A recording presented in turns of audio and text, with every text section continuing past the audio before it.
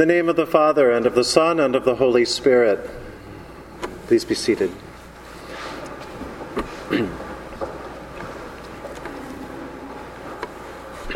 Earlier this week, I saw a flyer advertising swimming classes for toddlers and infants. 4 months and up, they can learn to swim. While it made me shiver to think of swimming in this weather, or indoors or out, it reminded me of years ago when I went to the McBurney YMCA. And it was not the old building on 23rd, but the newer building on 14th, which was built sort of around a large swimming pool.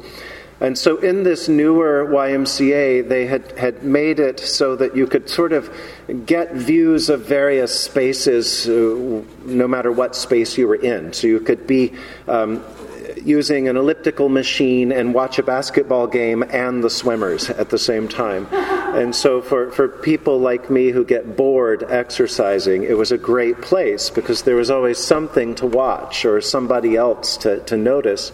I noticed after a little while that if I went really early on certain days of the week, I could watch the toddlers learn to swim. They really should have sold tickets to it. It was so much fun watching this whole drama of life as some of these little teeny tiny babies took to the water and they were like tadpoles, off they went. Others, it was the ultimate punishment to put them near water. And so you saw all sorts of things play out between a parent and child and among siblings. I've thought of those little kids learning to swim as I tried to think about today's scripture readings. This first Sunday after the Epiphany, which focuses on the baptism of Jesus. Many people might wonder, why did Jesus need to be baptized? If baptism has to do with sin and Jesus wasn't sinful, baptism is about more than sin. It's about humility. It's about being one of humanity, about stepping into the river of life, if you will. And so Jesus chooses to be one among many by being baptized just like everybody else. I think of those little babies and baptism because there are some similarities. Thank goodness we're not doing a baptism today. That would be cruel in this weather, though we do use heated water usually. But often a baptism involves water and tears and babies and parents trying to do a helpful thing, but not always coming to where they need to be with that. As I think about baptism, Jesus's and our own, I think of those babies learning to swim. The church encourages us to remember our baptism, but what does that mean exactly? Especially if we were baptized as children. If we were baptized as infants, then we don't remember it really. It would be like those children learning to swim. They won't remember the classes. They'll simply grow up knowing how to swim. Many of us have grown up in and around churches, and we don't remember our baptism, but we know what it is to swim. We know what it is to live in some semblance of faith. It's a similar thing in our Christianity. The memory fades, but the practice remains. There's another similarity, I think, between those little kids learning to swim and baptism. If you think about those babies at the YMCA, none of them chose to learn to swim. And often it's that way with baptism in the church. Parents decide that a child is to be baptized. The babies at the Y did not have parents who decided to allow them to grow up and read and research whether one might best navigate water with a paddle or motor or physical means of swimming. Instead, they just got them to learn to swim.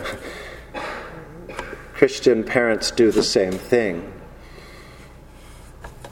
Baptism is not a magic spell cast over a newborn to protect her or him from an evil eye, but instead baptism is the beginning. It's a free gift. It's a sacrament. It's an opening of the life of faith that will then come. In the back of our prayer book is a catechism that reminds us that a sacrament is an outward and visible sign of an inward and spiritual grace given by Christ as sure and certain means by which we receive that grace.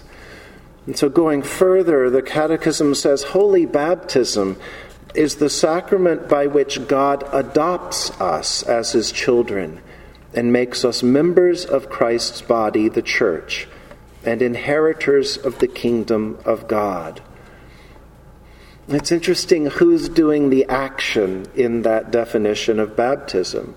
Not the child, not the adult, not the parent, not the parent or the grandparent or the aunt or the uncle, not even the church, but it's God. Baptism is God's initiative. It's God's decision. It's God's action. It's God's moving toward us.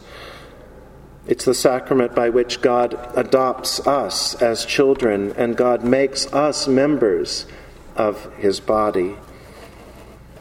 At Christmas, we celebrated the birth of a baby, the child of God, who is God in the flesh, Emmanuel, God among us, God with us. On Epiphany, yesterday, with the Church Universal, we proclaimed that God is not only for us, but for all people, represented by the three kings that come from all over the place to meet Jesus in the manger.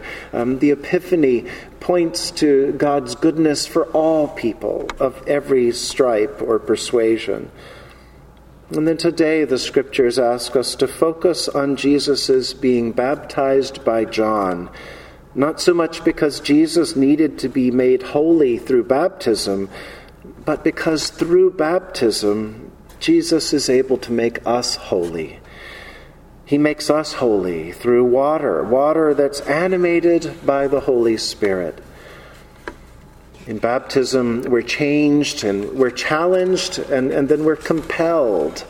We're changed to start with. We're changed from dry to wet, sure enough. And as we move forward, we leave an old life behind. This is a symbol we can return to as long as we live. At his baptism, God says to Jesus, "You are my child, my beloved. With you I am well pleased." God says the same thing to each one of us. You are my child. You are my beloved, in whom I am well pleased. It's our inauguration, it's our commissioning, it's our call to be to be part of the family of God. We're changed, but we're also challenged in baptism.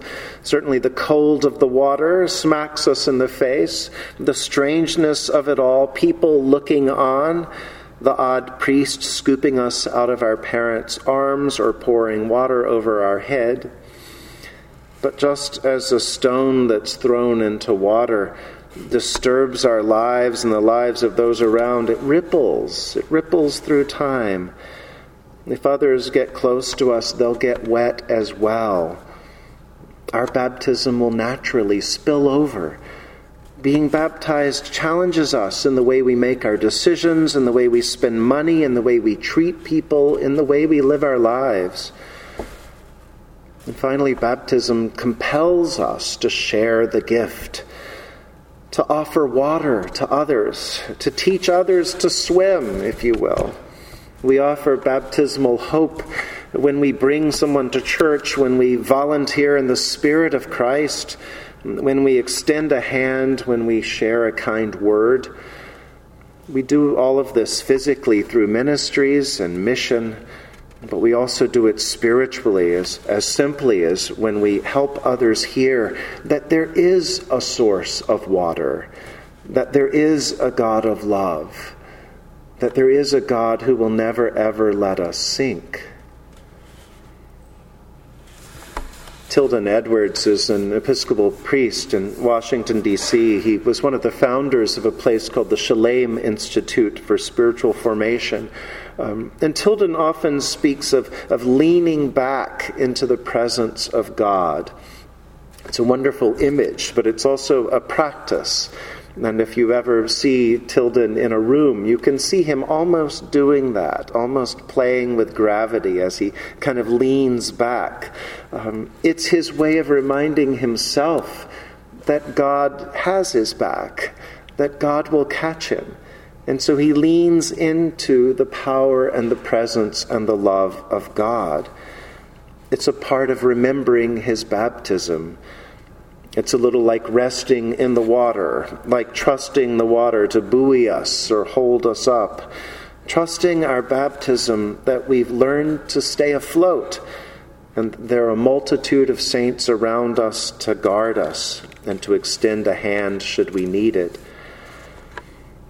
On this day, we give thanks for the baptism of our Lord Jesus Christ, for showing us in so many ways that he is one of us, as human as we are, for his becoming like us so that we might be like him. And we also give thanks for our own baptism, especially as the memory of baptism continues to claim us, to challenge us, and to compel us outwards into the world. In the name of the Father, and of the Son, and of the Holy Spirit. Amen.